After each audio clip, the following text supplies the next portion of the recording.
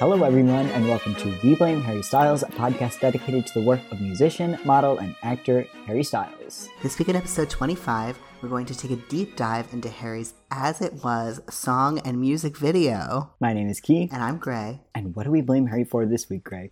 Okay, so I did the little decals from Pleasing on my nails. That's what they're called, right? They're like the Decals? Little stickers. Okay, so nail art bloggers I have seen call them decals. So okay, maybe I'm totally wrong. That's just my assumption. This might be like a Simply Nailogical YouTube thing. I don't know. I just thought that they were called decals.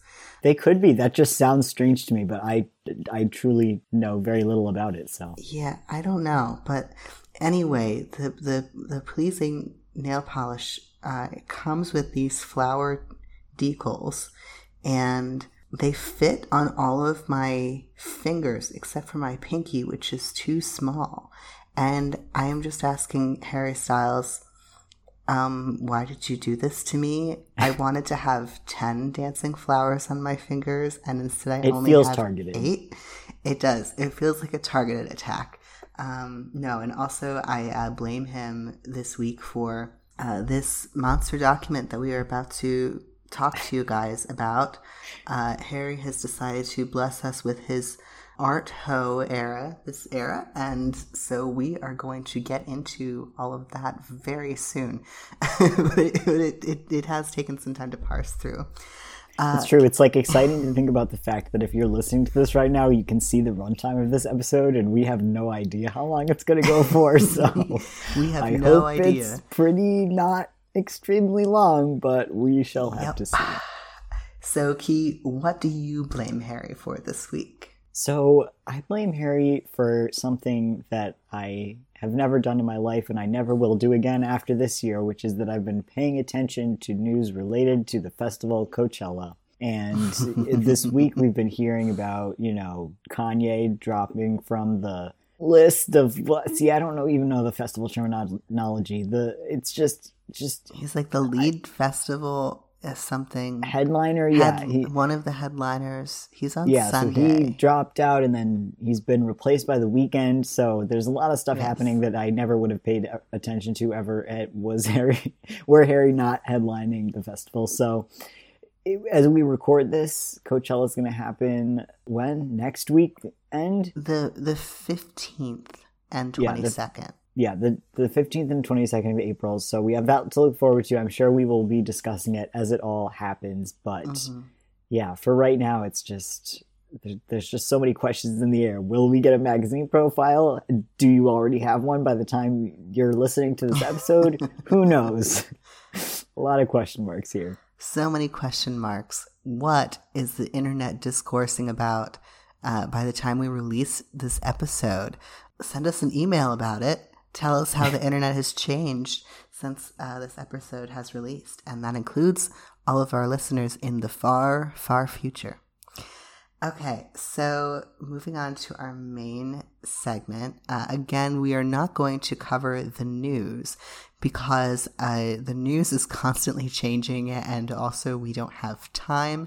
If you are listening to this, know that we are sure that Harry news has happened in between the time when we recorded this and when it's dropping, but we have to move on.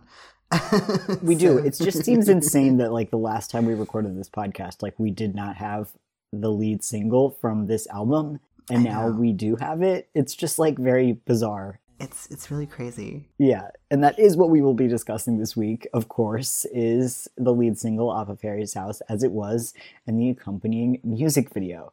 So we're really just going to get right into it because there's so much to discuss here that we do not want to have any more preamble. So great, we're going to start out with the song here. What did you first think of the song when you first heard it? My first thought about the song was when the preview for the song came out.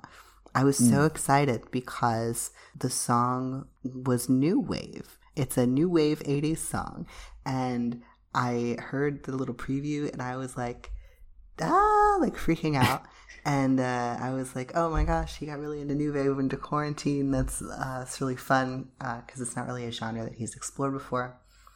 And then I obviously heard the song when the music video released, and I thought it was great right away. I watched the whole music video. Me and a friend came over to my house, and we watched it, and then we immediately watched it all again. And I was just like, full child of the 80s moment, some aha realness, very catchy. I was chatting with a friend today, and I was just like, so basically a lot of these 80s new wave bands, they lived, served cunt with one single that is like amazingly addictive, and then they died. And I heard this song, and I was just like, Harry bottled it. I'm like, he has like the energy of that, but he also has like this big sexy career alongside it. How did he do that? I'm so impressed. Wow. The general public, including, I hear, TikTok seems to agree. I hear. I hear. I'm not on TikTok. Millennials on TikTok is a contentious issue, and one I don't feel like taking sides on publicly. And with that, Key, we will ask, what did you think of the song when you first heard it?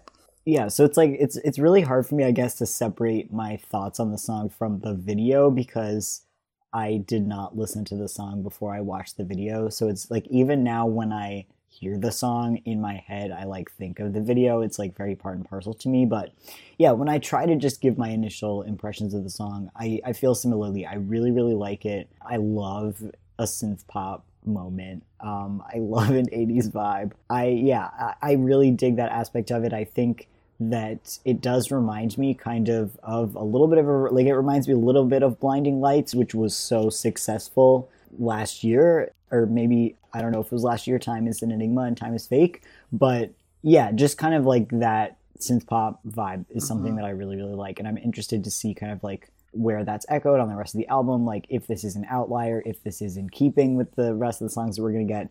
But yeah, I liked it. I found the lyrics really intriguing, and we'll get into a lyrical analysis of it shortly, but there's certain lyrics that I just really struck me and really surprised me because they're just specific in a way that like I'm not so sure that Harry has reached for in the past, or at least like, I don't know, we'll get into it. But yeah, there's a couple lyrics that just surprised me when I heard it initially. Yeah, so I really, really liked it.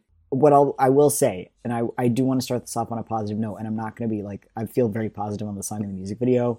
Lights Up is like so foundational to me as like my Harry origin story and as like the first single from Fine Line, that it was tough to get past like that extremely special experience that I had with Lights Up to like have now this new experience of this new album in the first single. So I'm still, there's a little bit of me that's like seeing all the success of the song. I'm like, but Lights Up deserved, but yeah, no, yeah. We will interrupt this to say, yeah, when I was creating this document this week, this entire time was going, Lights Up deserved, because as it was, like, it got crazy coverage, and like it's going off gangbusters, and I think that Lights Up is equally good.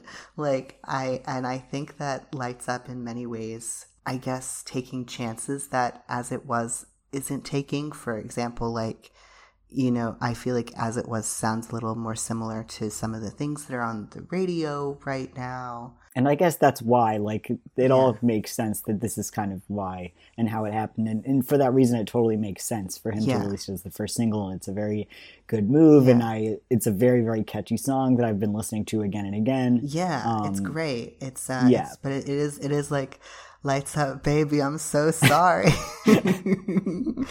You deserved better, sweetie. I do. That is definitely, that is definitely a feeling I have. But yeah, feeling.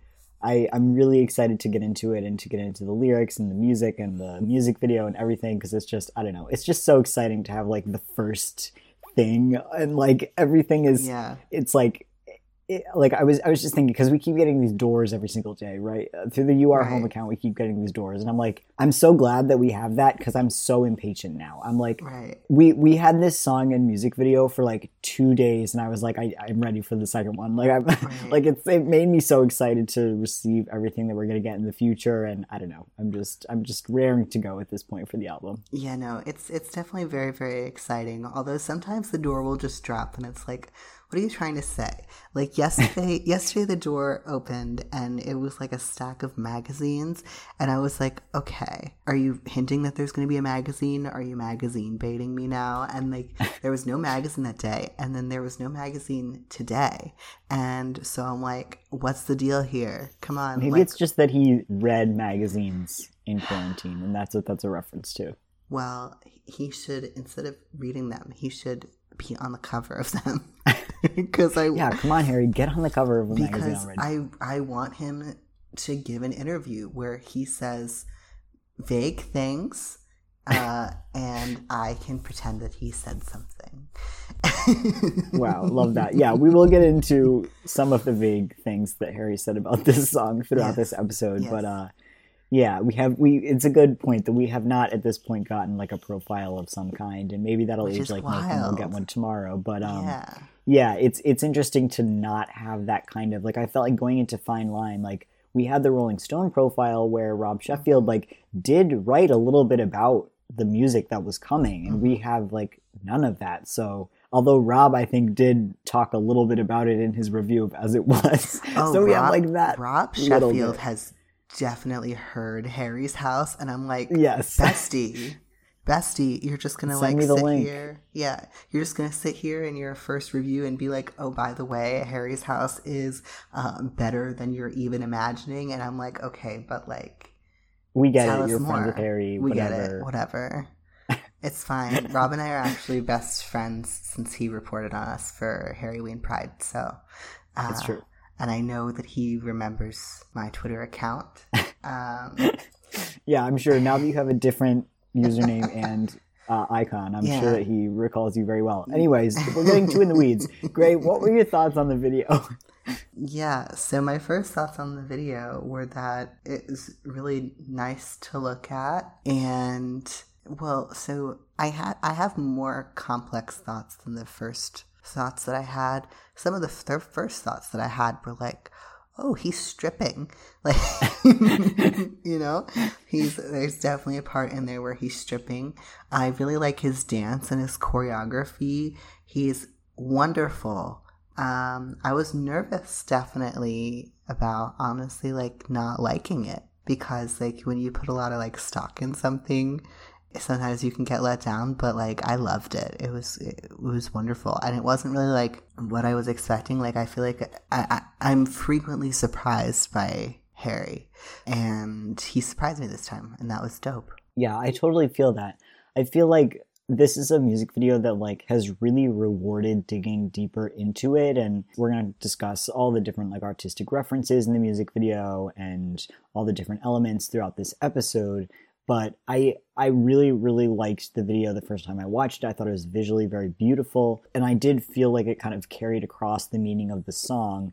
But yeah, I do feel like there's a lot that I missed the first time around that then rewarded kind of rewatching it. So that's been kind of a nice process over the last week. To kind of just see the interviews coming out about it, to read people's thoughts and interpretations. I do feel like there's a lot behind these visuals and these images that I'm excited to dive into. Yeah, definitely. Okay, so speaking of the contents of the song itself, essentially how we're going to talk about the song and the music video, because they're so intertwined, is we're going to do a lyrical analysis, we're going to talk about some of the themes of the song, and then we're going to round it out with a conversation about the music video and how everything all ties up together in Harry's juicy brain. So, starting with a lyrical analysis, I'm going to read the lyrics, and then Key and I will interject with some thoughts that we had about the lyrics before we kind of condense it all into bigger themes. So, the intro is unique. Come on, Harry, we want to say goodnight to you. Come on, Harry, we want to say goodnight to you. Does the child have a British accent? Is Ben Winston British? Yes. Yes, he is. Well, I wasn't sure. I guess if Harry lived in his attic, then he would be British. Yes, Okay. yes, he's British. Okay, all right. So we're discussing throughout what Gray just said that Ben Winston, who has worked with Harry multiple times, Yes. both during One Direction, was the producer of the last Grammy Awards. Oh, and Harry's produced sitcom Happy Together. He also produced that. So Wow, can't forget about that. Can't forget about that. We will cover it someday in full, Will episode we? by episode. That's questionable. But yeah, so Ben Winston's daughter, Ruby, is the little voice here to start the song. I love this so much. It's so great. And he actually did speak on this on the radio. He clarified, it's my goddaughter at the start of the song. She got a streak of calling me every night before bed, and I missed it once, and she wanted to let me know that she was quite angry with me. It's just so cute. It is so cute. And he had said that basically that he added it later into the song process and that it just fit. And I totally get why he felt that it fit, because as we'll see throughout this, some of the main themes of this song are isolation and communication. Mm-hmm. And I feel like, we'll talk about some of the imagery this matches up with later, but definitely there's this feeling that he can't reach in some ways, even like this most like innocent, basic form of communication, which is like a kid wanting him to pick up the phone. I feel like that's pretty poignant, and something I think that a lot of us who were isolated in the past few years have experienced. Yeah, totally. Yeah. I agree with that. And I think, like, I don't know, when I first heard that intro, I thought, like, I just assumed that they had a kid go and, like, that he, like, wanted this in the beginning, that they then just, like, had a kid record it and put it in the front, which I thought was fine. And I thought, like everything that you're saying, like, the substantive, like, message of that lyric and, like, how it fits into the song, it all kind of ties together. But it made it so much more special to know that this is, like, an actual thing that, like, Ruby left him specifically. And so now whenever I listen to it, I just, like, it makes me so happy, and I smile so much at the beginning of the song, just because, like, I don't know, just that little tidbit of, like, imagining, like, him having this conversation with this little girl every night, and, like, her being so mad that he missed it that one night. I don't know. It's just so special. It's interesting too, and we'll talk about kind of some of the themes of vulnerability within the music. It's interesting that he clarified right away that it's his goddaughter rather than being vague about it. B, I think this is the first Harry song, and definitely the first Harry single, where he's used his own name, and it's in like the first line of the song. So I do find that interesting, just in a sort of like taking ownership way. I'm not really totally sure if there's like deep meaning in that, but I do find it interesting that his name is used twice in this song. We'll talk about it being used later, but I also think there's like this, and we're gonna, I hate having to say 1,800 million times throughout this podcast, we're gonna bring it up later, but it's like so many of these things are gonna recur. But there's this interesting like thing in this song about like specificity versus like vague lyrics, kind of, and like the only critique that I've heard of this song is that some of the lyrics are vague, and like I don't even necessarily agree that that's like something to criticize, but I think this opening little voice note is just so specific, and it's like such a specific real thing from his own life. So to include that, I think, it just adds so much and brings such a richness to these lyrics, and like, makes you kind of think about it in the context of that voice note throughout the whole song. So it reverberates throughout for me, and it's, the reason why we're spending so much time on this one little lyric is because it does kind of set the tone. Yeah, and because Harry has spoken on it. All right, so we'll get to the next line. So, holding me back, gravity's holding me back. I just find that to be like, gravity's a natural force that you can't really fight against. The alternate is flying, which is often associated with happiness, but it can also be kind of associated with like free floating and like kind of like anxiety. So it's not really sure. And when we get to the end of this stanza too, it's not really sure if like the gravity holding him back is like a positive or a negative, I think. It reads like Lost to me. Yeah. Especially kind of coupled with this following line, I want you to hold out the palm of your hand. Like, I think of somebody like reaching for someone that's lost maybe. And like, I guess, yeah, that's a little different because you think gravity is like grounding you, which seems like maybe it would be positive. But yeah, I guess maybe when you're thinking to distract yourself or you're trying to get taken away by something that then being held down in that way is like a restriction. And you can see kind of, you know, in the music video, there's like some restrictive like imagery and things like that too. So maybe that's something running through it. Yeah, definitely.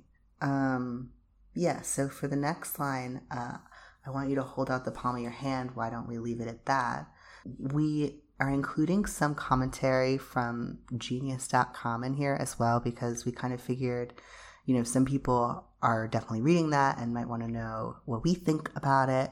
So Genius said that this can be interpreted as him asking someone to reach out.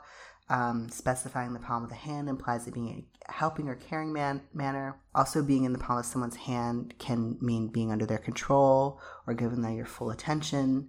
So it could refer to the feeling of missing the person's influence. Personally, I kind of feel like it's more tied to the first line where it's talking about there's this unsureness again, whether he wants the hand to ground him instead of the natural force of gravity, or whether he's hoping like grabbing onto the hand will help him like float away, you know, if it's this force taking him out of the situation. So I guess there is some like, there's a lot of push and pull in that line reading of the song, I think. Yeah, and it recalls like when you think about so many of Harry's songs, this being no exception, are kind of about communication or like the difficulties in communication, lack of communication, like, and even when you think about the opening voice note, like, come on, Harry, we want to say goodnight to you. It's like somebody reaching out to him to connect and attempting to, and this is kind of like, this line is another example of that. So you think about, I think, you know, I guess we should just say it here that like this song is so riddled with like quarantine, isolation, COVID-19 themes to me.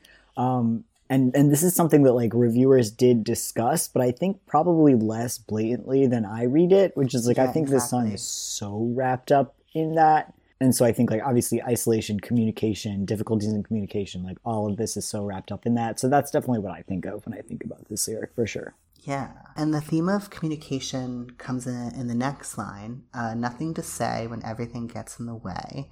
Harry in the past has often talked about, we don't talk about it, we don't talk enough. Here he's saying there's nothing to say when everything gets in the way. So all of these things are, you know, communication based. I don't really have a ton to add on to that, but it's just interesting to see a theme that recurs throughout his work. Yeah, and you think of like, I think it's interesting that there's this desire for people to reach out, but then there's nothing to say. Yes, yeah. Yeah, and I think for me, that reminds me of the music video. And so like, again, we tried to break these things up, but they're so integral and integrated in my mind to like Harry and the dancer in blue, like continually going past each other, and like right when they connect, they disconnect. Yeah. It's that like trying to reach out, trying to communicate, and you might be successful for a second, but then you're not because there's something stopping you. That's like very much the push and the pull that I see from this lyric. Well, and also back to the pandemic conversation, I feel like this is one of those lines where people can relate to maybe this experience where totally, like back when you're, you know, FaceTiming your family or your friends and you're just like, so what's going on with you? And like nobody's doing anything because you're all like hiding from a disease. So I feel like, you know, nothing to say when everything gets in the way. Like you can read this as a dual reading of like, yes, this can be read into a relationship, but also I feel like it's very clearly about life experience as well. Personally, that's how I see it. I think that Yeah, I definitely feel like there's more than one meaning to a lot of this stuff. Mm-hmm. Yeah, so the next line is, seems you cannot be replaced, and I'm the one who will stay. So I feel like this is referring to, you know, like, there's a contrast here between, like, he's recognizing that there's, like, genuine love and connection, but also, I guess, like, resigned to the situation. I don't know. What are your feelings about this? Because I find it to be a very curious line. Seems you cannot be replaced, and I'm the one who will stay. The thing that jumps out at me is that "and I'm the one who will stay" line. Like, I think, like, so with Harry's face in the music video, with the way he's singing these opening lyrics, this is not like a happy opening few verses. Like, this is like, seems kind of resigned, seems kind of sad, seems kind of isolated. And this "and I'm the one who will stay" line to me is like, if you're thinking about people coming together and apart and like reaching for somebody while you're being weighed down, there's like "and I'm the one who's gonna stay," and like maybe somebody else is leaving, or like there's this, it's all about this like together and apart thing. Now the "seems you cannot be replaced" line is the line that's like a question mark for me. I'm not, yeah, that's the one that kind of like is interesting, that I might have to think on a little bit more. Yeah, I've definitely tried to parse through stuff, and we are also trying to cover this song with the recognition that we are not a podcast that digs too deeply into Harry Styles' personal life as much as some of the, you know, very detailed articles that we perused for this got into. If you want to read takes that include, you know, I feel like accurate celebrity gossip, we will be linking them in the description, but we will not be necessarily diving into that specifically. Yeah, not deeply, but I mean, we, like, obviously we know, and everybody who listens to this podcast knows that, like, Harry is in a romantic relationship, and so, of course, because this is a song, at least I think it's a song about being in relationships, plural, during the pandemic and during times of isolation, and, you know, that obviously includes a romantic relationship as well. And so when you have him bringing in Ruby, his goddaughter, and also, you know, later in the song, more specifically, I think that a romantic relationship, and then later perhaps his relationship with his father. Like, I think there are all these questions of like communication and push and pull in relationships, like in all of these different types of relationships. So I think, like, to be honest about that and forthright is to respect the level of honesty that the song takes to that as well. Yeah, we you know, it's not like him being in a relationship is a dirty word to us either. I'm very happy for him, but I just wanted to make it clear that I do think that there is, you know, it's not just like necessarily like a one-to-one, oh, this is about X person, oh, this is about X thing, you know? Yeah. Okay, so now we're getting to the chorus. In this world, it's just us. You know, it's not the same as it was. So I'm about to get a little galaxy brain on everybody. Everybody's about to get on my level. So I feel like this permeates through some of the earlier lines too, so feel free to let this interpretation color the other things that I have said up to this point. But I think that this line is essentially like, it's not like a double entendre, it's like a quadruple entendre, where there's the capacity for him to be meaning 4 different things at the same time, which is awesome.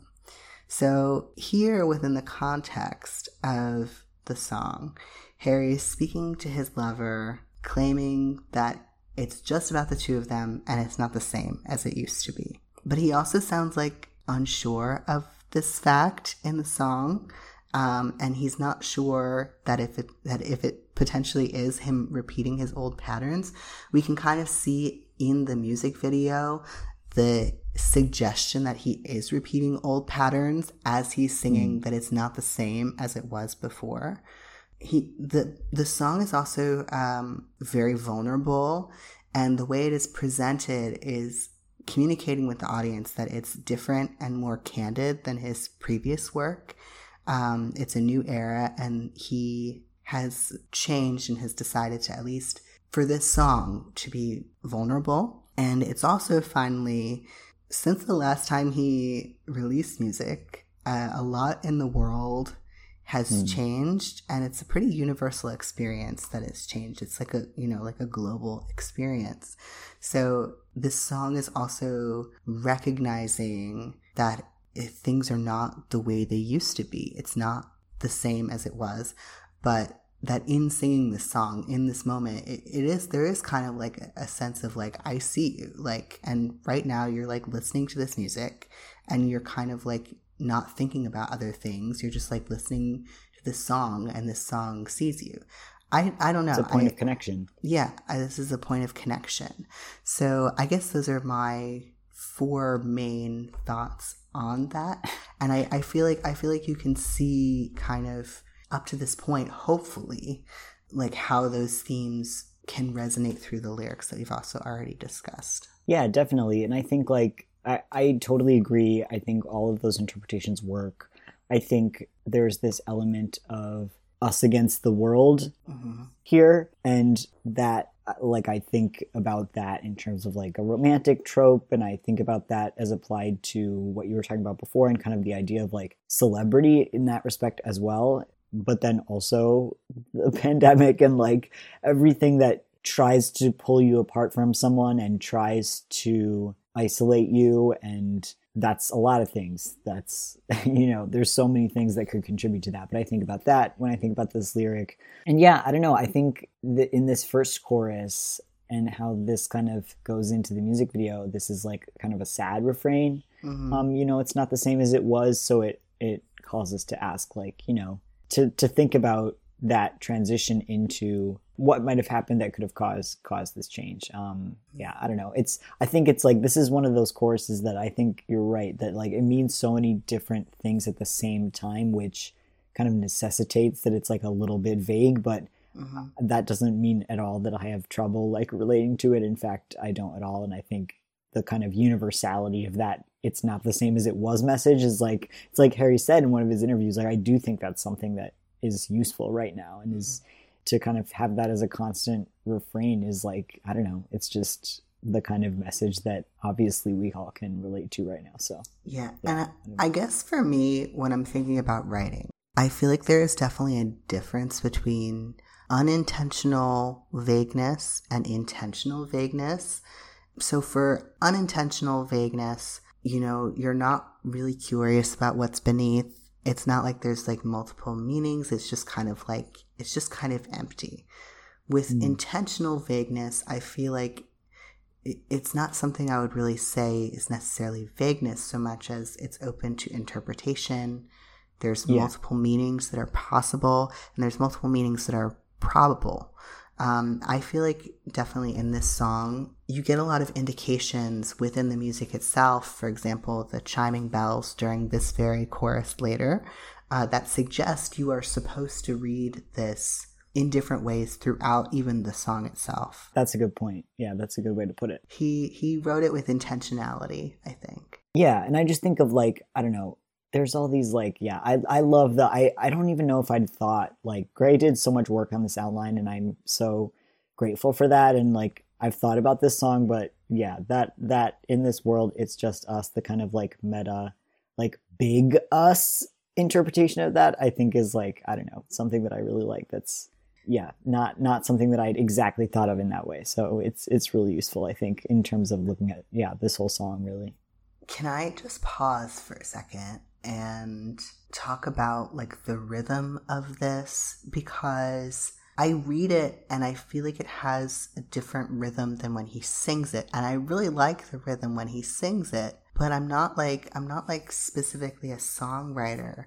If there's anybody who is a songwriter who can tell me why the rhythm when he sings this is so good. Like if you could help me understand, you know, it's not the same as it was. How he makes it, he maybe emphasizes the syllables in a way that like makes them pop. Yeah, and the tune on this is great too. Like I always think of like, in this world, it's just us. The second time he says that, the note is like a different note than what you would expect. Like, I think there's like a natural way that you'd expect that second refrain of that to go into sound, and it's not the note you expect, which I think, and we'll talk about the music in a little bit, but I just think about that in the ways that the song kind of surprises you and emphasizes that kind of like off-kilter sensibility that I think it has. But yeah. Because I feel like, you know, this isn't necessarily like as a unique line the most like complex line that is ever written, but I feel like contextually it's so interesting. Like I don't know what it is. This song is so good. I'm sorry, we have to move on. It's like, listeners, it's like 12:14 in the morning on a technically it's Thursday now. So we got to get through it. We're trying to get through it.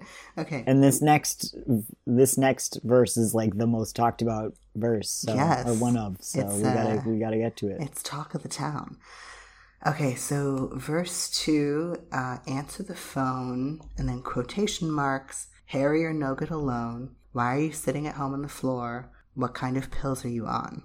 So obviously you can see some people found this line to be interesting, intriguing. It's just one of the more specific lines of the song. Specific. Like there's not too many ways that I think you can interpret this. I think like in terms of isolation and communication, like that's all this verse is about. Like, Harry, you're no good alone. Like, why are you sitting at home on the floor? I think, how could you not just think about isolation and COVID and the pandemic? And I know maybe the reason why reviewers aren't talking about it as much is because they're tired of talking about it, and that's like all we've talked about for like years at this point. But I don't know.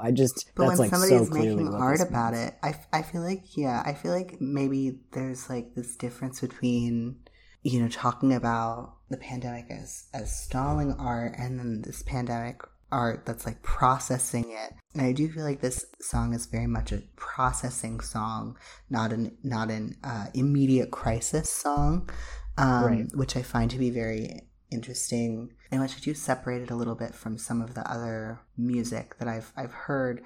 I feel like this is one of the albums where it really is like, I don't know, like obviously it's not post-pandemic the world that we're living in, but it is different now that there's like vaccination and, you know, certain things, at least in some parts of the world.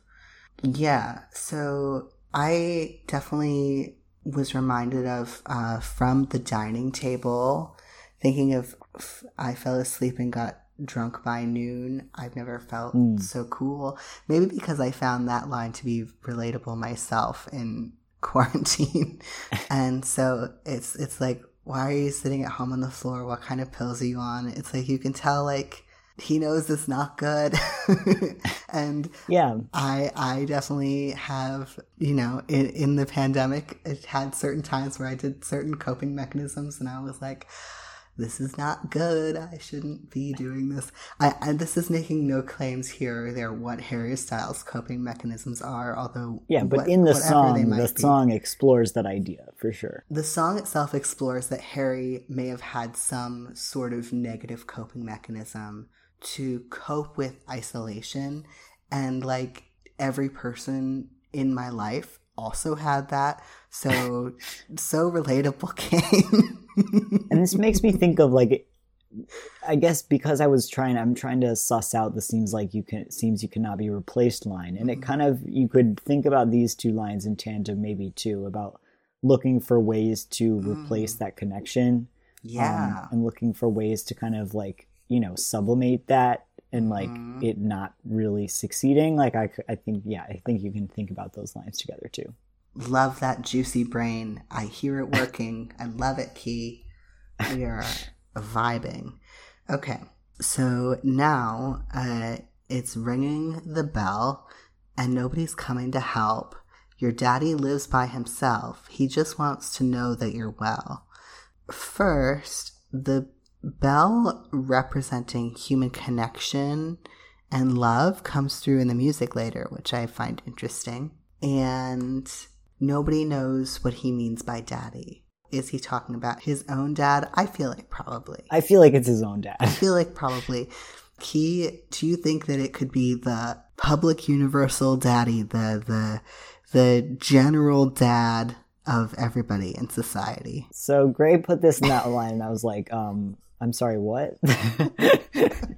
I feel pretty good. Like, I just taking this song, you know, as we've been talking about, like taking all these different kinds of relationships, familiar relationships, romantic relationships, like, and how this song is kind of about connecting and disconnecting and isolation and the things that you do to get through isolation. Like, how I would interpret this line is, your daddy lives by himself, he just wants to know that you're well. It's like this constant reaching out to Harry, the narrator of the song.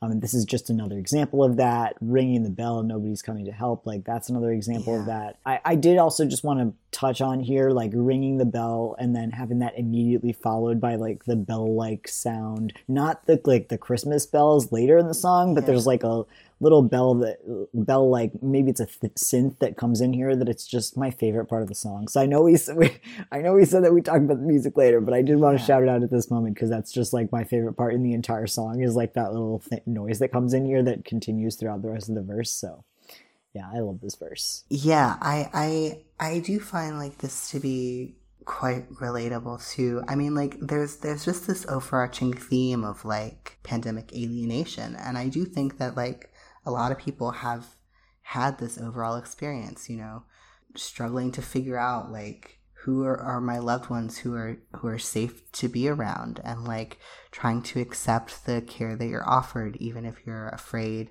having frayed relationships because of different stressors or distance, having negative coping mechanisms, and embodying that in the image of a parent, I feel like is very powerful, because parents are at least, you know, supposed to be the people who at the end of the day really care about you.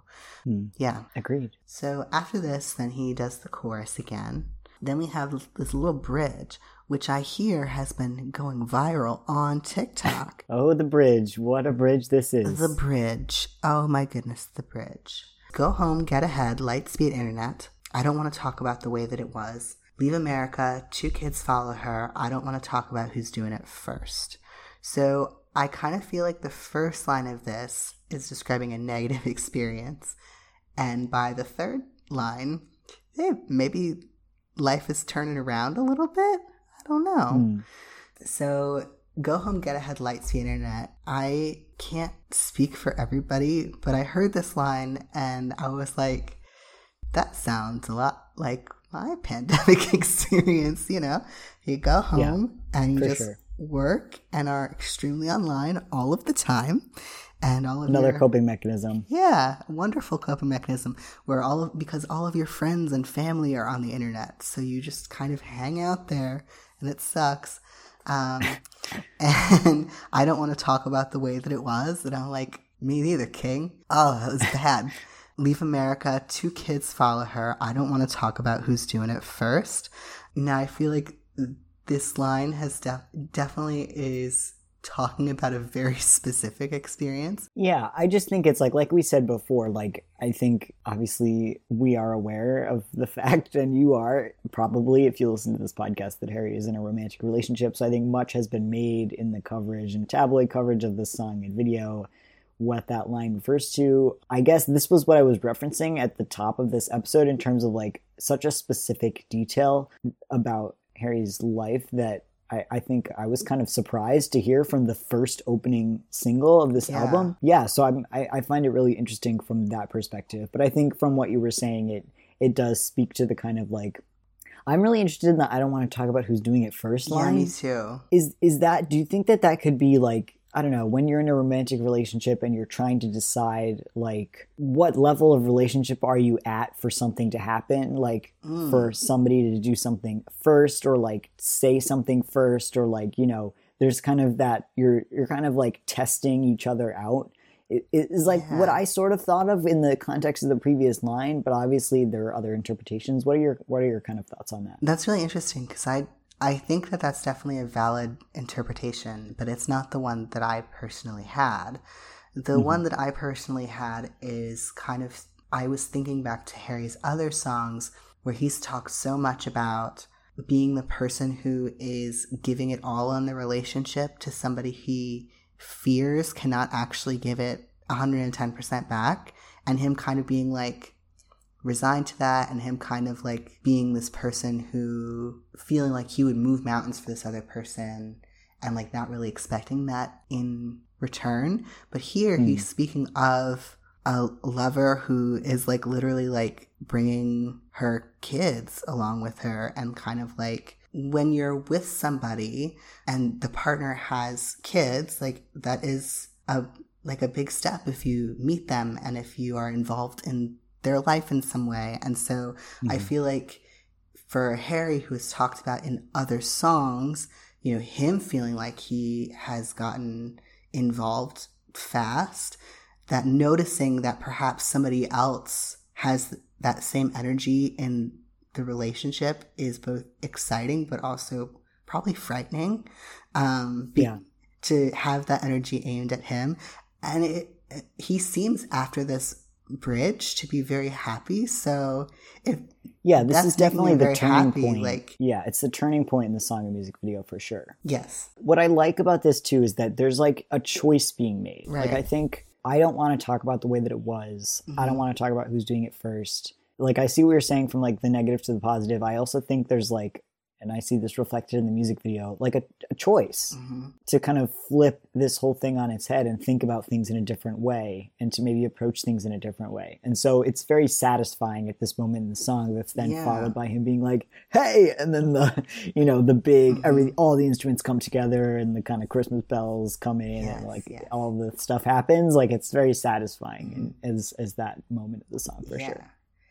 So yes, as Q's indicating, after the bridge, there's the final outro, and he's saying, you know, it's not the same as it was. And the Christmas bells come in, and I guess they're church bells. Some people were calling it Christmas bells, some were saying wedding bells. They're tubular bells. You're in churches and you can bang on them and stuff. I am very smart about bells. And so it changes the context, right? And you talked about this before, but that kind of like the happier music underneath the song, not that it's been sad music, because generally this is like an up-tempo song, but there's, for this kind of happy backing track and this like decision being made towards the end of the song, it changes its context on, you know, it's not the same as it was, to like a positive aspect. And that doesn't necessarily mean, like, again, like Grace said, there's so many layers to the song that I don't think necessarily means like the kind of like eye rolling pandemic, like look on the positive side of that. Like, I'm not saying that. I think you can kind of apply that to all the different lenses that we've talked about throughout this, about kind of, you know, when things change, when there's sort of a transformation. Harry said this song is about metamorphosis, like when you were somewhere and then you changed and then you arrive at a different conclusion or a different conception of yourself. Like, there's a sadness that's explored throughout a lot of the song, and the fact that things are changing and that you have to get used to that change, and sometimes it's difficult, and, you know, but then there's that happiness of like ending up at that end point where you can kind of look back on that journey and so I think all that's kind of wrapped up in like the repeating of this chorus, but through a different lens here at the end. Yeah, definitely. Even like the diction in this chorus is stronger than in the other ones. Like, he feels, I guess, more alive in it, which I think is very interesting as a choice to, you know, make yourself a little muted in other parts of the song and then make yourself a little stronger in other parts, just to gravity's weighing you message down. Yeah. A lot of the isolation stuff is very much like, it's subdued. It's like, you know, and so it's really nice and cathartic to have this moment of energy at the end. Yeah, that kind of, it's like, it's also this, like, I think about the music video, and I don't know, I just think about, you know, finding that moment for yourself too. So not even necessarily in that connection, but just for yourself. But I don't know. Yeah. So there's a lot of things that we've discussed throughout there, and we've definitely discussed it for long enough. Jesus Christ. Yes. So I think we've kind of discussed all the themes like throughout that whole lyrical analysis. Gray, was there anything that you think we missed, or can we just get right into the sound? No, let's get into the sound. All right, great. Yeah, so we've kind of touched on some of these things throughout, but we just wanted to touch on, you know, the instrumentation, the production. So, of course, Harry is on vocals in this song, also songwriting, and, of course, the Tubular Bells, who could forget. We've got Kid Harpoon on songwriting, production, bass guitar, drum machine, drums, electric guitar, and synth. Tyler Johnson, songwriting, production, drum machine, piano, synth. Doug Showalter, electric guitar, percussion, and the beloved Mitch Rowland on drums. Yeah, so just a couple things to note here. We've got Harry noting in one of the interviews he did this past week that the song started off much slower as it was being written. The piano line was kind of playing and then the synth came in. So yeah, I guess like just generally talking about the sounds of the song and those themes we talked about before, that doesn't surprise me at all because the music is like more upbeat and fast than like maybe you would expect from the lyrics that are so centered around isolation and lack of communication. Like that really kind of comes together for me. What do you think, Ray? Yeah, no, definitely. I do think that there's sometimes this joke about songs that are upbeat, but then you listen to the lyrics and they're really sad. And I saw the perception around this song going around a lot on social media, and it is something that I do agree with to an extent. I love a sad bop. Yeah, it's like a sad bop, you know.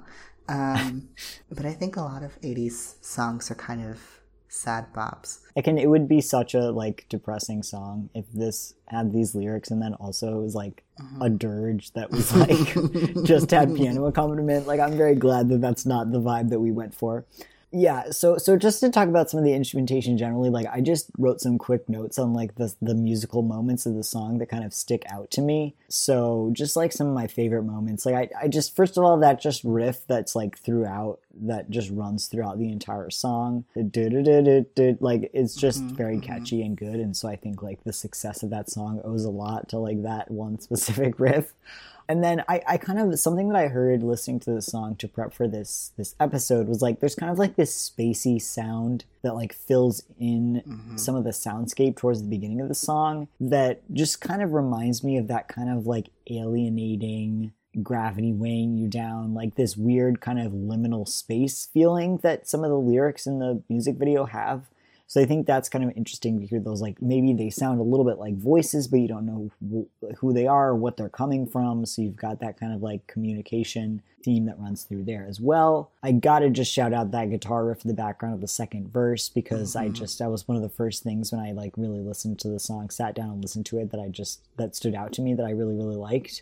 Yeah, other than that, I just thought the song built really naturally. Like, I think sometimes, you know, we've talked about songs, some of One Direction's music that didn't quite have that satisfying build, where I feel like this song, it starts at like it's an upbeat song, but it's not super high energy at the beginning. You know, he's not belting in like a high register at the beginning. He starts out in like a lower register, kind of like Golden. It reminds me a little bit of like kind of in that like mellow lower register. And then like towards the end, you have that climax of the song where he's like really belting and it's really satisfying. So yeah, those were kind of the musical moments that like stuck out to me on it. And then obviously there's of course the bridge, which I just love and just fits really naturally into the song. I think it's one of Harry's best bridges. So yeah, it was really great just sitting down and like really listening to the song in detail for those little moments that stood out. So great. What about like some of the vocal and diction stuff you noticed? Like, did anything jump out at you that you want to talk about? Yeah, so I guess one thing that I noticed was he like layers the chorus in such a way in the first 2 times he sings it where it feels like he's whispering the end of his lines. I don't work in music production or anything, so I don't really know what he did to make it sound like that. But it's definitely a deliberate choice because the last chorus doesn't sound like that. He makes it sound very clear, which I feel like sends a specific message about the song. He also mutes the bridge in a certain like editing way. In the description of this podcast, we're going to link to a YouTube video by somebody who produces music, who talks about the way that this bridge is muted. Apparently it's like a certain setting in software that a lot of like indie bands in particular in the 2010s used. And then when you put it over your voice, when you have like the regular voice come in, it gives it an extra kick. I guess that to round out our conversation about the sound of it can lead kind of naturally into the great decade debate ongoing about this song. It's heated. Relationships are ending among a very specific section of the critical community. The critical landscape is collapsing. This has really shaken the establishment to its core. His power, truly. Is this an 80s song in the new wave genre, or is it a 2010s indie song? This is the question that has been pulsing through the brain of international critics. Now, when I first heard the song, I immediately thought of Take On Me, because in his advertisement for it, he used the drum riff for Take On Me, and it's not actually in the actual song. So he's clearly prompting you to be like, this is like the Aha song. This is an 80s song. This is a new wave song.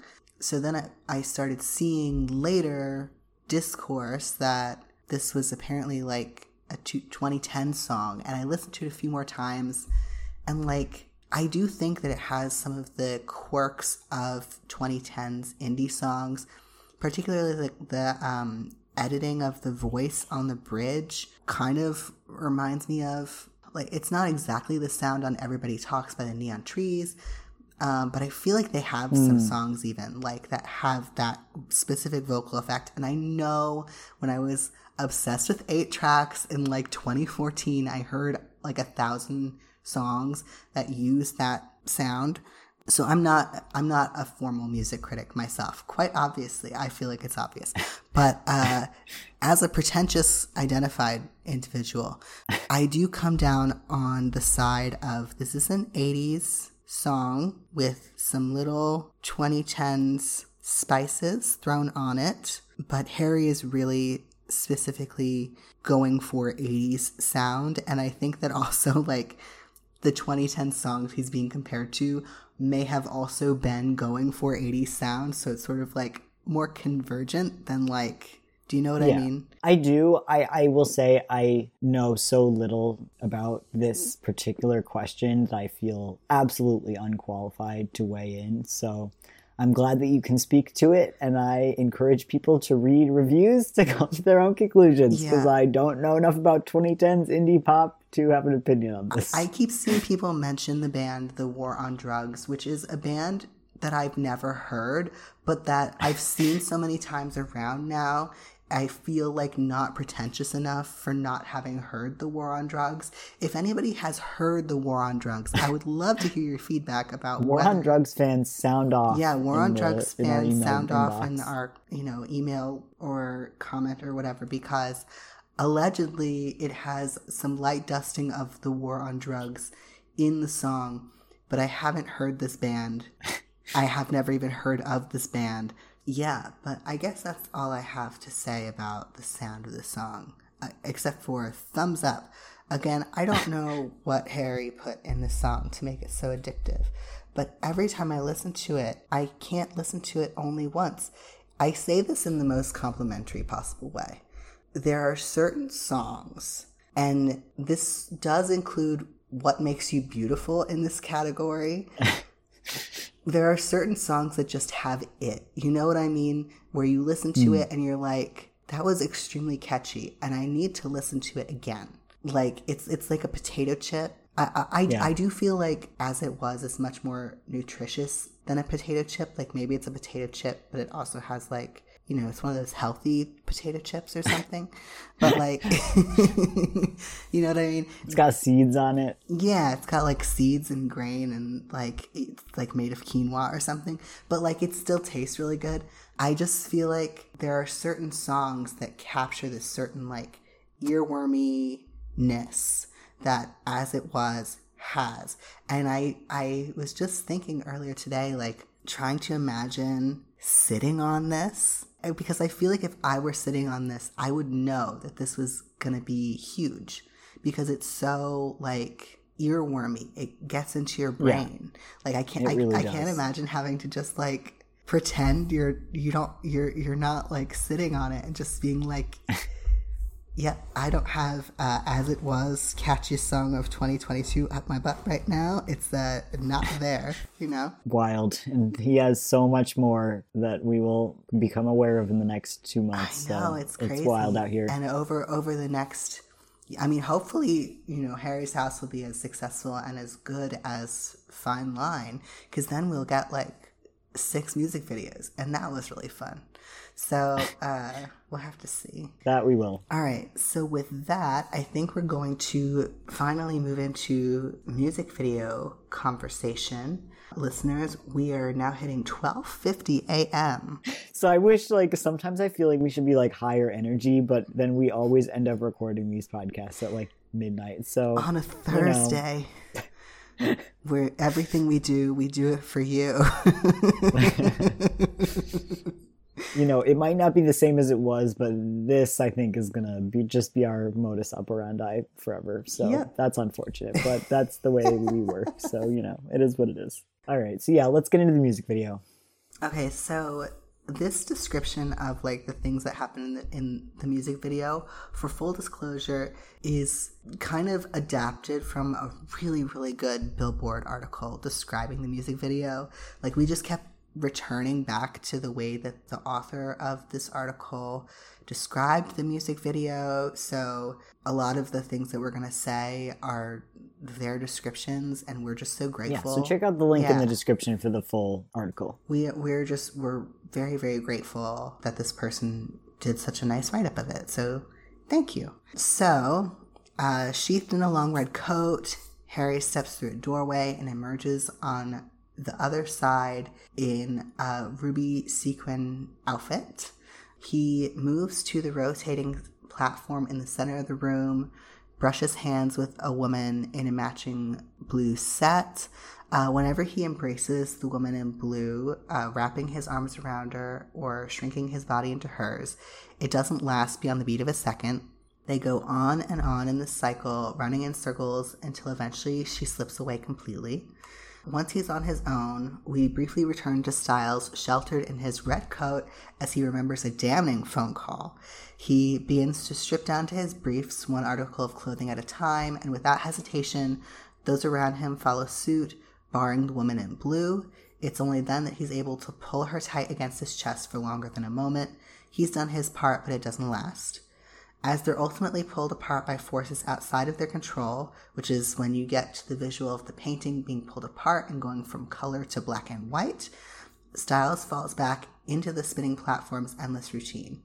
He's a couple rotations in when the camera catches a shift in the singer's eyes, the freeing second when he realizes he can choose to end the futile chase. Detangled from his thoughts, he dances his way outside while unraveling in the chiming bells of the final chorus. In the final moments of As It Was, Styles bursts through the short gates separating him from where he was and where he's heading next, wherever that may be. He even leaves them open for any curious wanderers to follow suit, leading them forward with a heartening smile. I just thought that ending there was like such a good way to recap the end of the video. I just thought it was such a sweet notion and like a really good first music video to introduce an album cycle. You know, that like leaving the door open, follow me kind of image is like, it's just perfect for that. Yeah, he's just saying like, come in, we want you to know what the new stuff is.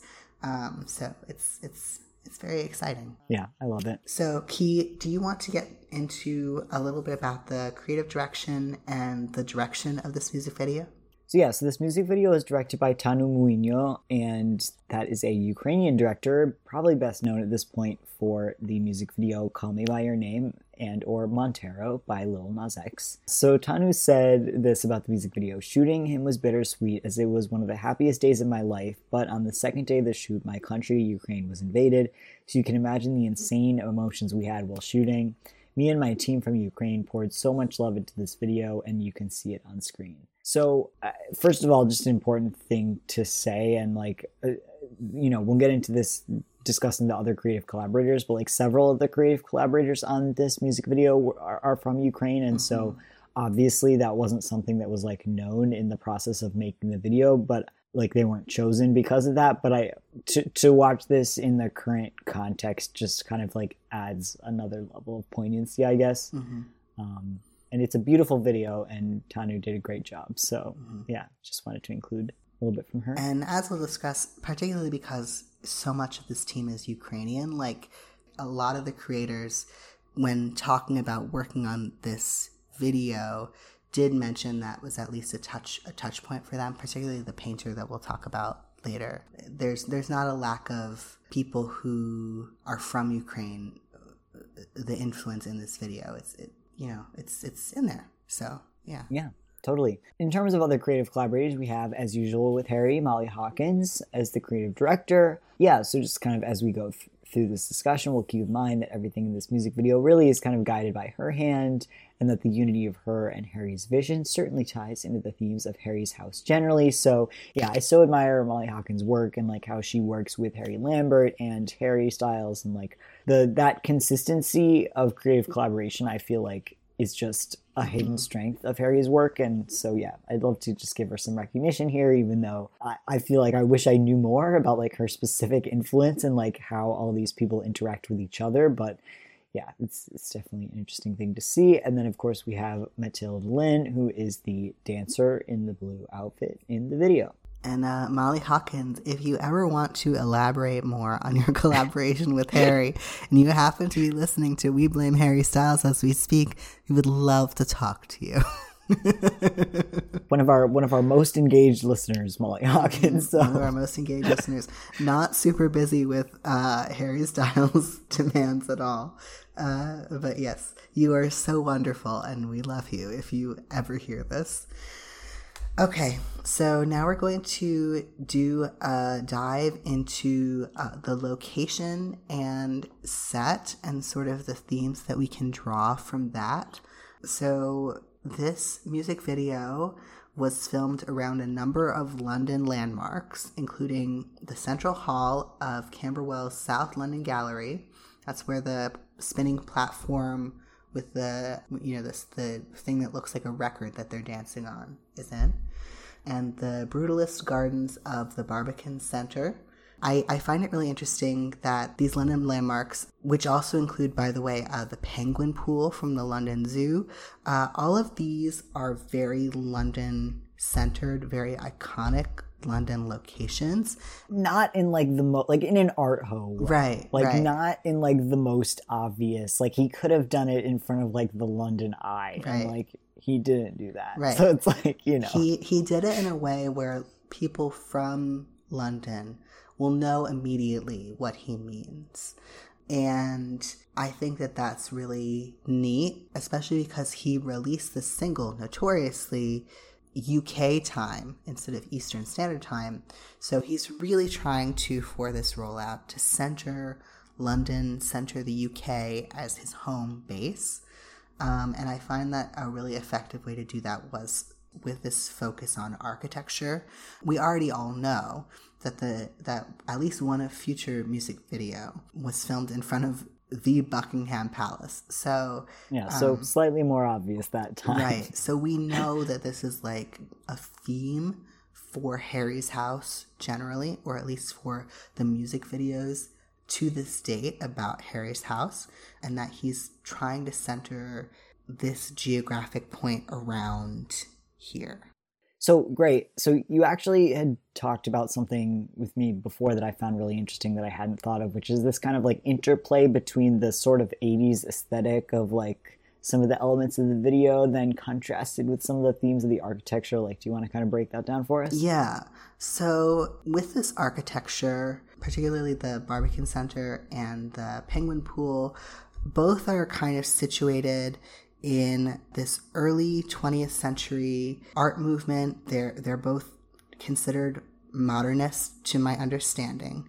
And I find it really interesting that Harry has spent a lot of time in the pandemic literally filming movies that are period pieces that take place in the mid-20th century. Now, to be clear to our listeners, that would be around the time when the modernist movement ends. So I'm not saying that it's like a one-to-one, like Harry filmed 50s movies. So that means that he's specifically seeking out like 50s architecture, because like the Penguin Pool, for example, was built in the 30s, but like it was still being used around that era. Do you know what I mean? Like early 20th and mid 20th century is kind of like where his artistic fixations, I feel, are in the music video, and that's kind of reflected in his acting career as well.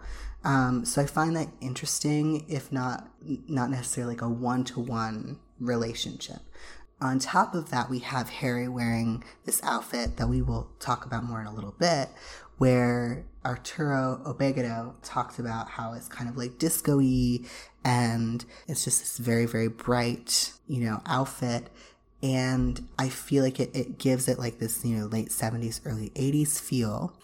And he's placing this in the context of this, modernist architecture. And I feel like it gives visually this sense of being out of place, out of time.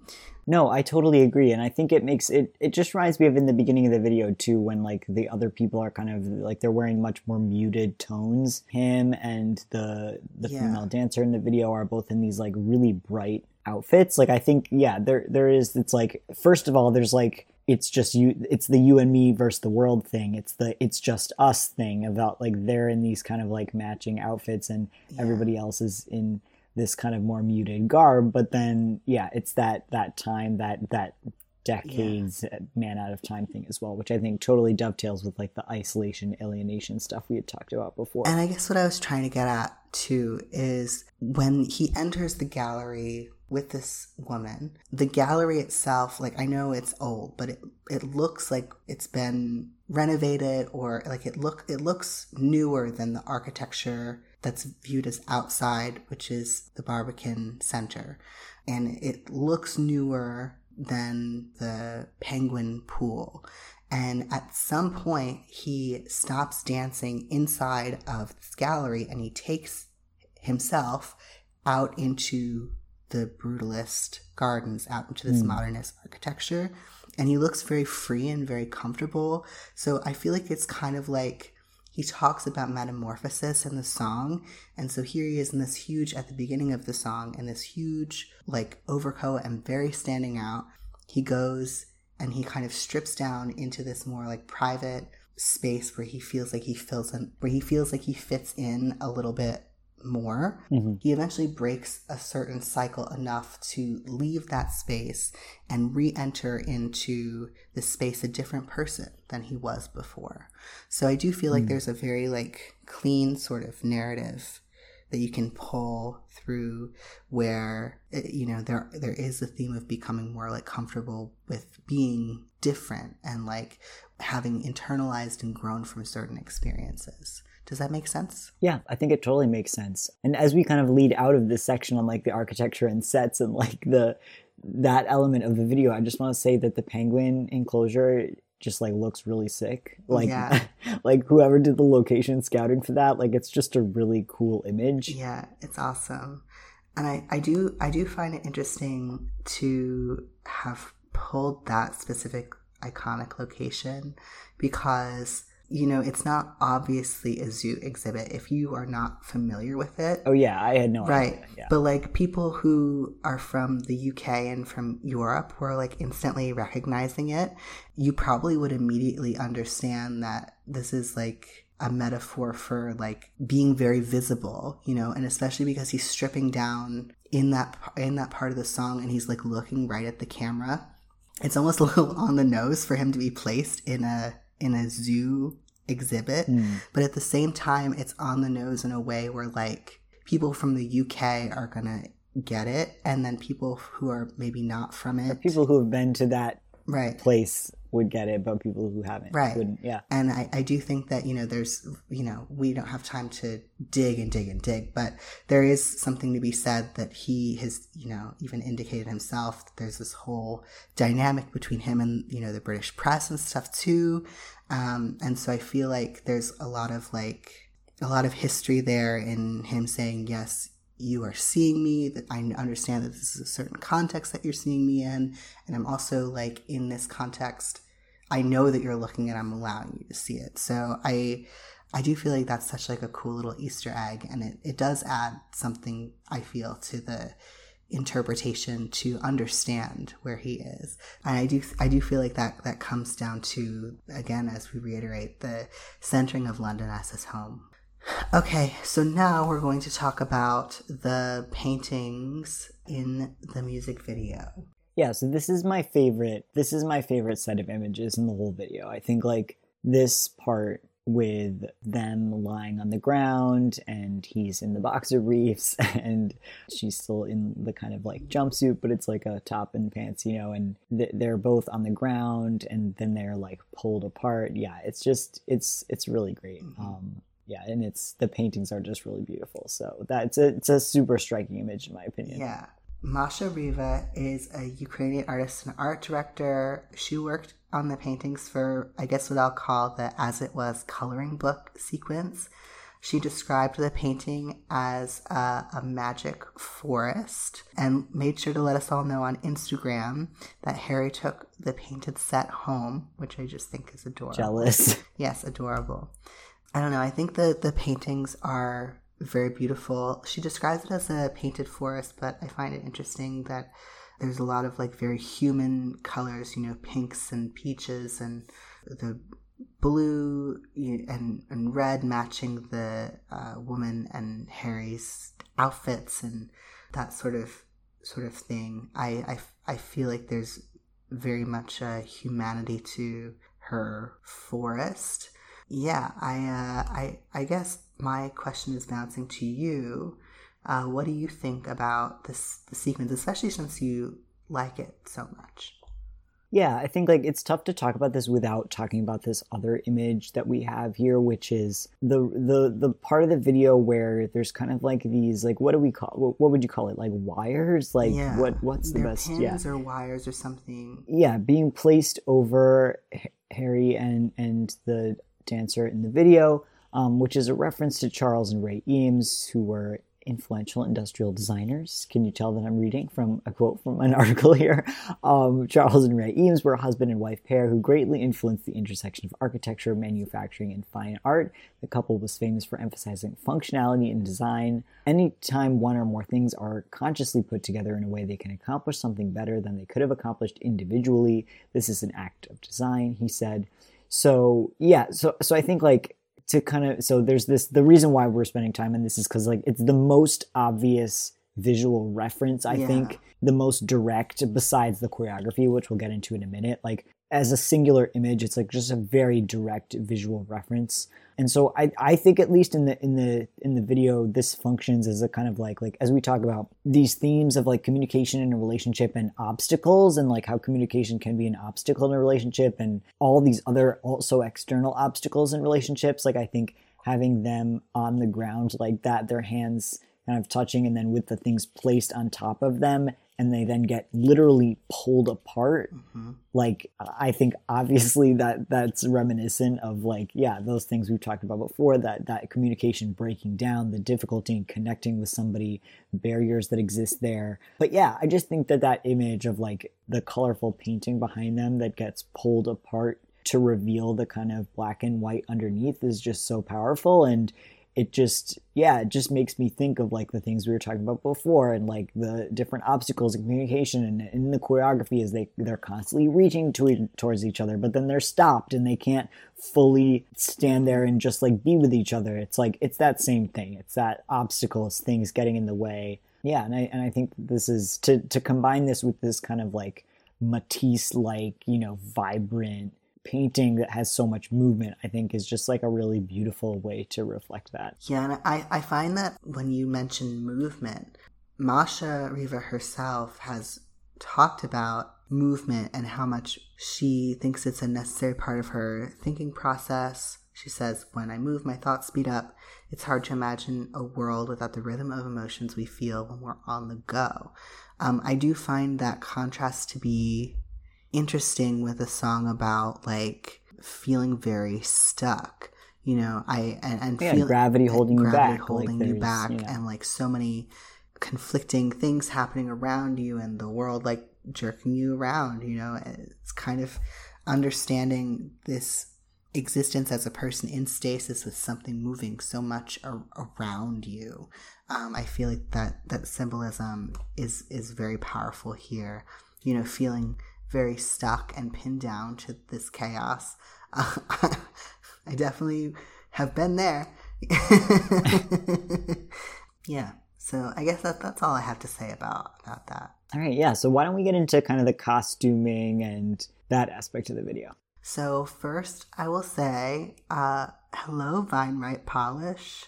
I don't really think that there's any significance other than Harry Meow Meow CEO. He is moving up in the world, wearing his own product. We stan, I think. Do we stan Harry CEO-ifying? I feel neutral. The CEO-ification of Harry Styles. I do not stan and I do not stan. I'm the neutral party in this case. It's like him, in the bimboification image, except for like he drops his book and then he stands up and he's wearing like a business suit. I was like questioning that and I was like, where are you going with this? But I liked where we ended up. That was worth it. That was worth the lead up. All right. Yeah, but yes. Why don't we get into the Arturo Ovejero's look here, because I think I love this look. So Harry's ensemble for the music video was made with dead stock sequins and jersey in red. The pattern for Harry's custom look is based on Arturo Ovejero's signature noir quarel sleeveless top design and signature Gade's high-waisted flare trousers. And a lot of proper nouns in here, so we just want to say that if we pronounce things incorrectly, we're sorry.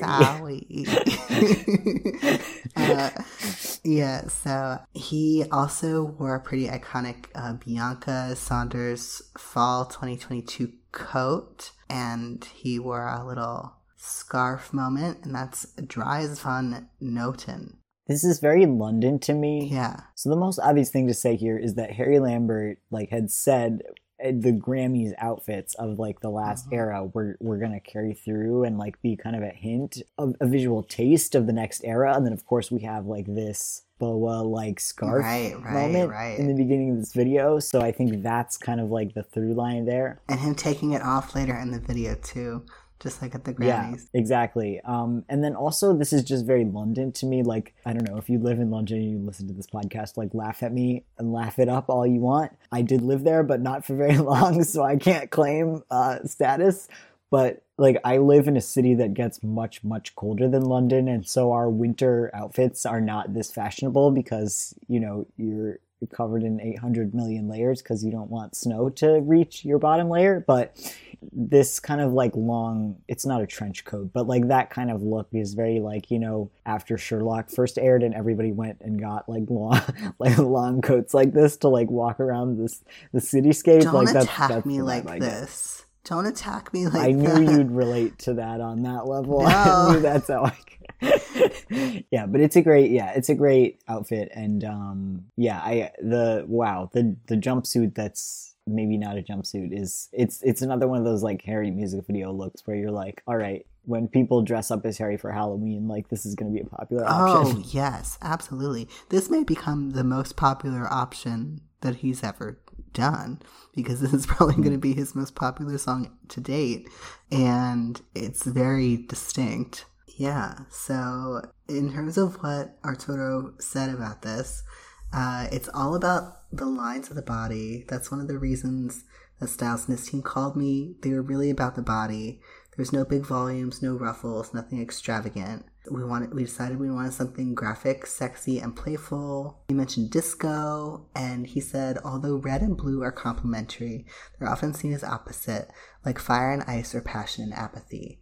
It's a visual duality that made perfect sense for this project. So that was kind of what he had to say about the outfits. Yeah, I find it really interesting that it's about the body. There's no big volumes, no ruffles, nothing extravagant. I feel like that kind of reminds me in some ways of how people even dressed when they were isolated, where it was just a lot of people said that they were dressed simply, even when they wanted to be a little decorative. Some days, they were still wearing these very simple clothes. A lot of people felt like they got more in touch with their bodies at that time. Yeah, I don't know. What do you think about this jumpsuit, Key? Well, I think it has a lot to do with the kind of vulnerability stuff that we were talking about before, in terms of the video very obviously deals with this, burying yourself, like physically taking your clothes off and making yourself vulnerable. And like, sadly, in the music video, the other person doesn't do that. But like, there's this great, like, I think that great moment of connection in the video where Harry like takes those clothes off and then like hugs her and like, yeah. So like, I think the outfit kind of in all those layers kind of like works to facilitate that in the video in a really nice way. And yeah, I really liked what Arturo said here with the red and the blue, because I think he's totally right. Like, I just like this video is such a visual feast that those like bright colors are such a big part of that. And I love, it's like such a striking image, that bright red with like the turquoise, yes, absolutely, of the background of that scene. And it's just like an image that I know I will remember. Yeah. So I thought that kind of like visual duality with all the things we've been talking about before about like communication and the push and pull, and like it's just us, like it pulls together really well. Yeah, I mean, like the red and blue were distinct enough that there was like a theory going around for a bit that it was a reference to The Matrix, which I feel like I may disappoint some listeners by saying it's not a theory that I agree with. And when the designer came out saying, oh, it's because of the complementary colors, that is an interpretation that I agree with more than the Matrix interpretation necessarily. That doesn't tend to be the kind of reference that I've seen Harry make in his work before. It's not impossible, but it's not that visual reference is not something that strikes me as like the first thing that would come to my mind. Yeah. And then I think here too, again, as we talked earlier, I do feel like this bright color seeks to make Harry stand out. Totally. And like, you know, in the opening scene, like the other people are wearing more, I guess, drab clothes, and like the architecture that he's around is gray. And, you know, I feel like it's just sort of an acknowledgement of who he is as a person, is this very colorful person, and also recognition of that he understands how he's seen. And I feel like, I don't know, there's obviously a lot of conversation about that all the time. And so I feel like there's a lot wrapped up in the concept of Harry being more vulnerable this album cycle, which again, he seems to be growing a lot as a person every few years. So I know a lot of people, you know, joke on him that he said he's more vulnerable this album cycle than the last one. Well, he probably is. Like, that's what getting older is, you know? Gray, just say it. Just say that I said that, okay? Just own that you're subtweeting your fellow podcast host right now, 2 hours into our recording. Yes, I am subtweeting Key. He's I have been known to poke a little gentle fun at the repeated quotes that recur throughout every single interview, which, you know, everybody needs those, but it is funny and fun as a fan to track them. It is fun to be like, oh my god, Harry, you're saying that this album is more vulnerable than the last one? I'm so revolutionary. It's revolutionary. But like, I do think that, you know, it's funny. I feel like as a creator myself, there is sometimes only so much that you can say about how your life is affecting your work itself. Totally. And so I do feel like the signal that this album is vulnerable in a different way is very genuine. And I feel like as Harry as a cultural figure has been through the ringer in the past few years. So I feel like this acknowledgement at the end, where he is kind of in this, you know, he is in this place where he's this man out of time, and he's wearing this outfit that really makes him stand out, but he's also okay with it. I feel like that is definitely an extremely visual representation, that he understands how he is seen and that he is okay with it. Yeah, that's an interesting interpretation. I guess that's not how I thought about it. Like, yeah. Like when you said the thing about how they're kind of dressed in a drab manner, that to me reminds me of like the "It's Just Us" lyric, thinking about him and the dancer in the video being the only ones who are dressed that way, and their outfits mirror each other. So it's kind of like the way that unites them against, or in contrast to, everybody else that's in the video. No, and that's how I feel too. I just think that it's like I said earlier in the analysis, I think that it's useful to view this song as both a conversation about a relationship and a conversation about what the singer is trying to communicate to us and about shared experience and persona as well. So I feel like, yes, I agree with you there, but then I also think this other thing. Yeah, and like let us bring us into the choreography portion, because I think like a lot of the stuff that we just said is going to be echoed throughout this too. So like obviously the main thing to mention here is the choreography of this music video. You know, the constant dance on that center platform is directly inspired by an art film that was made by French director Johann Bourgeois, who choreographed As It Was. So he's credited for the choreography on the music video. So basically, Johann works a lot with this kind of concept of like a platform and performers on a rotating stage where they kind of run forward in hopes of perpetual motion, only to find that they constantly remain in the same place that they started. So Bourgeois on this kind of concept said, I'm trying to generate empathy from the audience. The essential question is one of relationships. I'm considering the idea that as beings, we are about relationships. So yeah, it kind of brings together all the things we talked about before about like, you know, the son and the father relationship, the romantic relationship, the goddaughter, like, you know, kind of that Johann's work explores these similar themes that we've been talking about this whole episode. So, yeah, great. Was there anything in there about like how you feel this choreography like reflects the theme of the song? Yeah, I guess one thing that's very notable that stands out to me is in The Great Ghosts, the characters on the platform. When you look at the excerpt from that film that this choreography is clearly inspired by, the characters don't escape the platform, and to my knowledge, they don't escape the platform in his other works. But in As It Was, both the female dancer and Harry eventually escape. So, and it's not like an easy escape. Both the woman and Harry have a pretty messy escape from the platform, I would say. They tumble onto the floor. It's very stressful, but they both become free of this perpetual motion machine.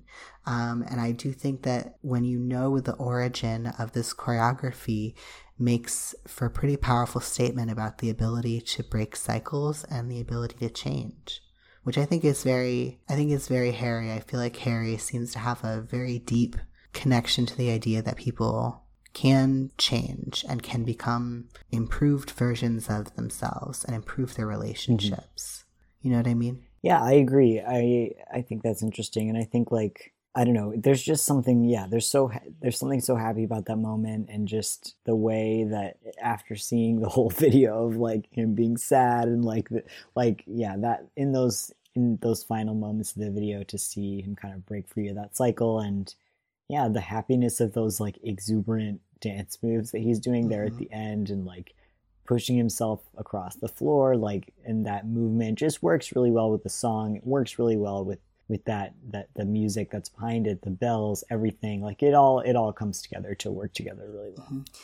Oh, and his form in his ballet steps. Oh my goodness, he's so cute. Harry, you're so cute. I love you. This is what happens when we record a podcast at almost 2 a.m, folks. 1:41 a.m., folks. But we will be taking it out of here soon. That is all I have to say about the choreography. Key, do you have any other thoughts on the choreography? Not really. I think we should get into these closing thoughts questions here at the end. So, do you think that this is the right way to debut this era? I mean, I think looking at the success of the song, undoubtedly it was. Everything you said before, coming back with the statement of like things are different than it was before, is like exactly the right tone to strike on the new era. I think, I love the visual direction of it. I love the synth pop direction of it. I'm excited to see how that plays in with everything in the future. But I think undoubtedly everybody's super hyped now. The first single did probably better than I ever would have assumed. So I think it speaks to like a real demand that's built up over the past year for Harry as an artist, and through the success of Watermelon Sugar, and through the success of Love on Tour. It's like everything seems to have kind of snowballed right now. Mm-hmm. So we're at kind of a perfect moment for a real hit song right now. So I think he timed it really well. Yeah, I think so too. With this sounding, in the genre that is like popular on the radio right now, which is kind of this new wave sound. Like I never want to say that Harry like made a new wavy song because he thought that it would be popular. Like, I don't think that Harry is like that kind of person. I do imagine that like when this song started to be leaning into new wave, he was like, wait a second, because Columbia was like, yeah. Because I know that when I've made projects and stuff before, when I've made it and it's happened to be like, I've realized, oh, this is something that like a lot of people like and that's gonna hit real well. I'm like, oh yes, for once my interests converge with other people. Which when you're a little weirdo is very powerful. So so I'm very happy for him to have his little new wave moment. I love it. What do you think the rest of this era might look like based on this song? Do you think it's indicative of things to come, or that the single will be unique? I think, I'm really, really curious about this. With the Rob Sheffield piece that gave us like, a couple words to think about what the album's gonna sound like, I wouldn't say that the album cover gives me like synth pop vibes, really. So I'm really curious to see if the following songs are going to replicate that or what that's going to be like. Yeah, I don't know. I am so fucking curious what all the music is going to sound like that we're going to get. And I'm so excited to get it. Yeah, I'm really curious too. I do think thematically, I think a lot of the themes that have been brought up in this song, I think are definitely going to play out throughout the rest of the album and recur in different ways, I think, for sure. So that I think is definitely a precursor. Yeah. No, I agree. All right. Well, I think that's all I have to say about that. So why don't we move into the outro? Kate, are you looking forward to non-Harry things, book, movie, TV recs? One non-Harry thing bringing you joy in these difficult times? Yeah, so I just want to shout out a movie that I saw called Parting Glances. Great movie. Yeah, Gray and I and our friend Ava, who has been on the show before, watched it together. I've actually seen it twice in like the last 4 days.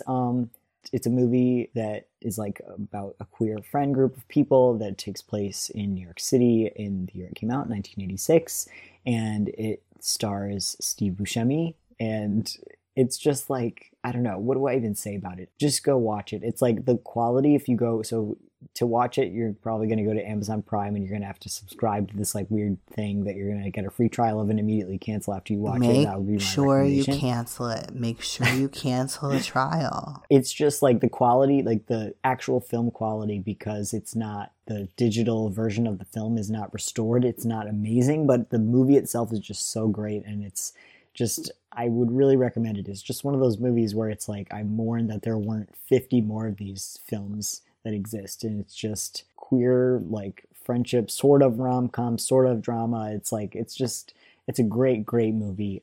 So I would really recommend you checking it out, especially if you have an interest in like the queer new wave of like the 90s and kind of some of those precursor films in the 80s. So yeah, definitely something to be on the lookout for. What about you, Gray? Well, yesterday evening, I was supposed to see Mika in concert, who I was originally supposed to see 2 years ago before the pandemic. And then tragic. Mika, and not only Mika, but apparently it seems many of his crew and like fellow musicians all got sick all at the same time and had to postpone for an entire week. So I will allegedly be going to Mika this coming Tuesday. And we'll have to see how that turns out. I really hope that it works out, because I've been wanting to see him obviously for years. And I think listeners will know that I've recommended his music on this podcast before. I can't remember if I recommended The Origin of Love. I'm pretty sure I recommended No Place in Heaven. But yeah, I listen to anything of his. He's wonderful. Yeah, so I'm looking forward to that. All right, well, we're going to move into kind of our outro-y messages here, but I just wanted to say that I'm just super excited to be breaking down the lead single of this new album with you and for our listeners, and I cannot wait to hear the album and see all the new future things that we're going to get. And I hope that even though we have not been screaming from the rooftops this entire episode, because it is indeed 2 a.m. and I'm already very self-conscious about my roommates hearing me record this podcast in the middle of the night. Yeah, I'm feeling really good about it, and I'm just very anticipatory of all the things that we have to talk about in the future. So thank you all so much for listening. You can contact us at WeBlameHarryStyles@gmail.com. On Twitter and Tumblr, we can be found at HarryStylesPod.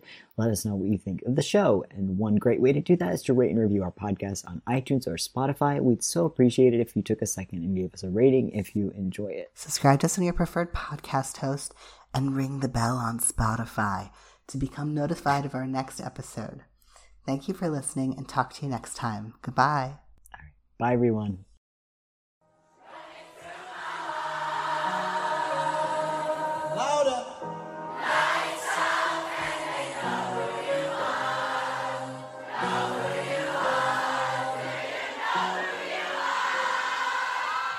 Do it now.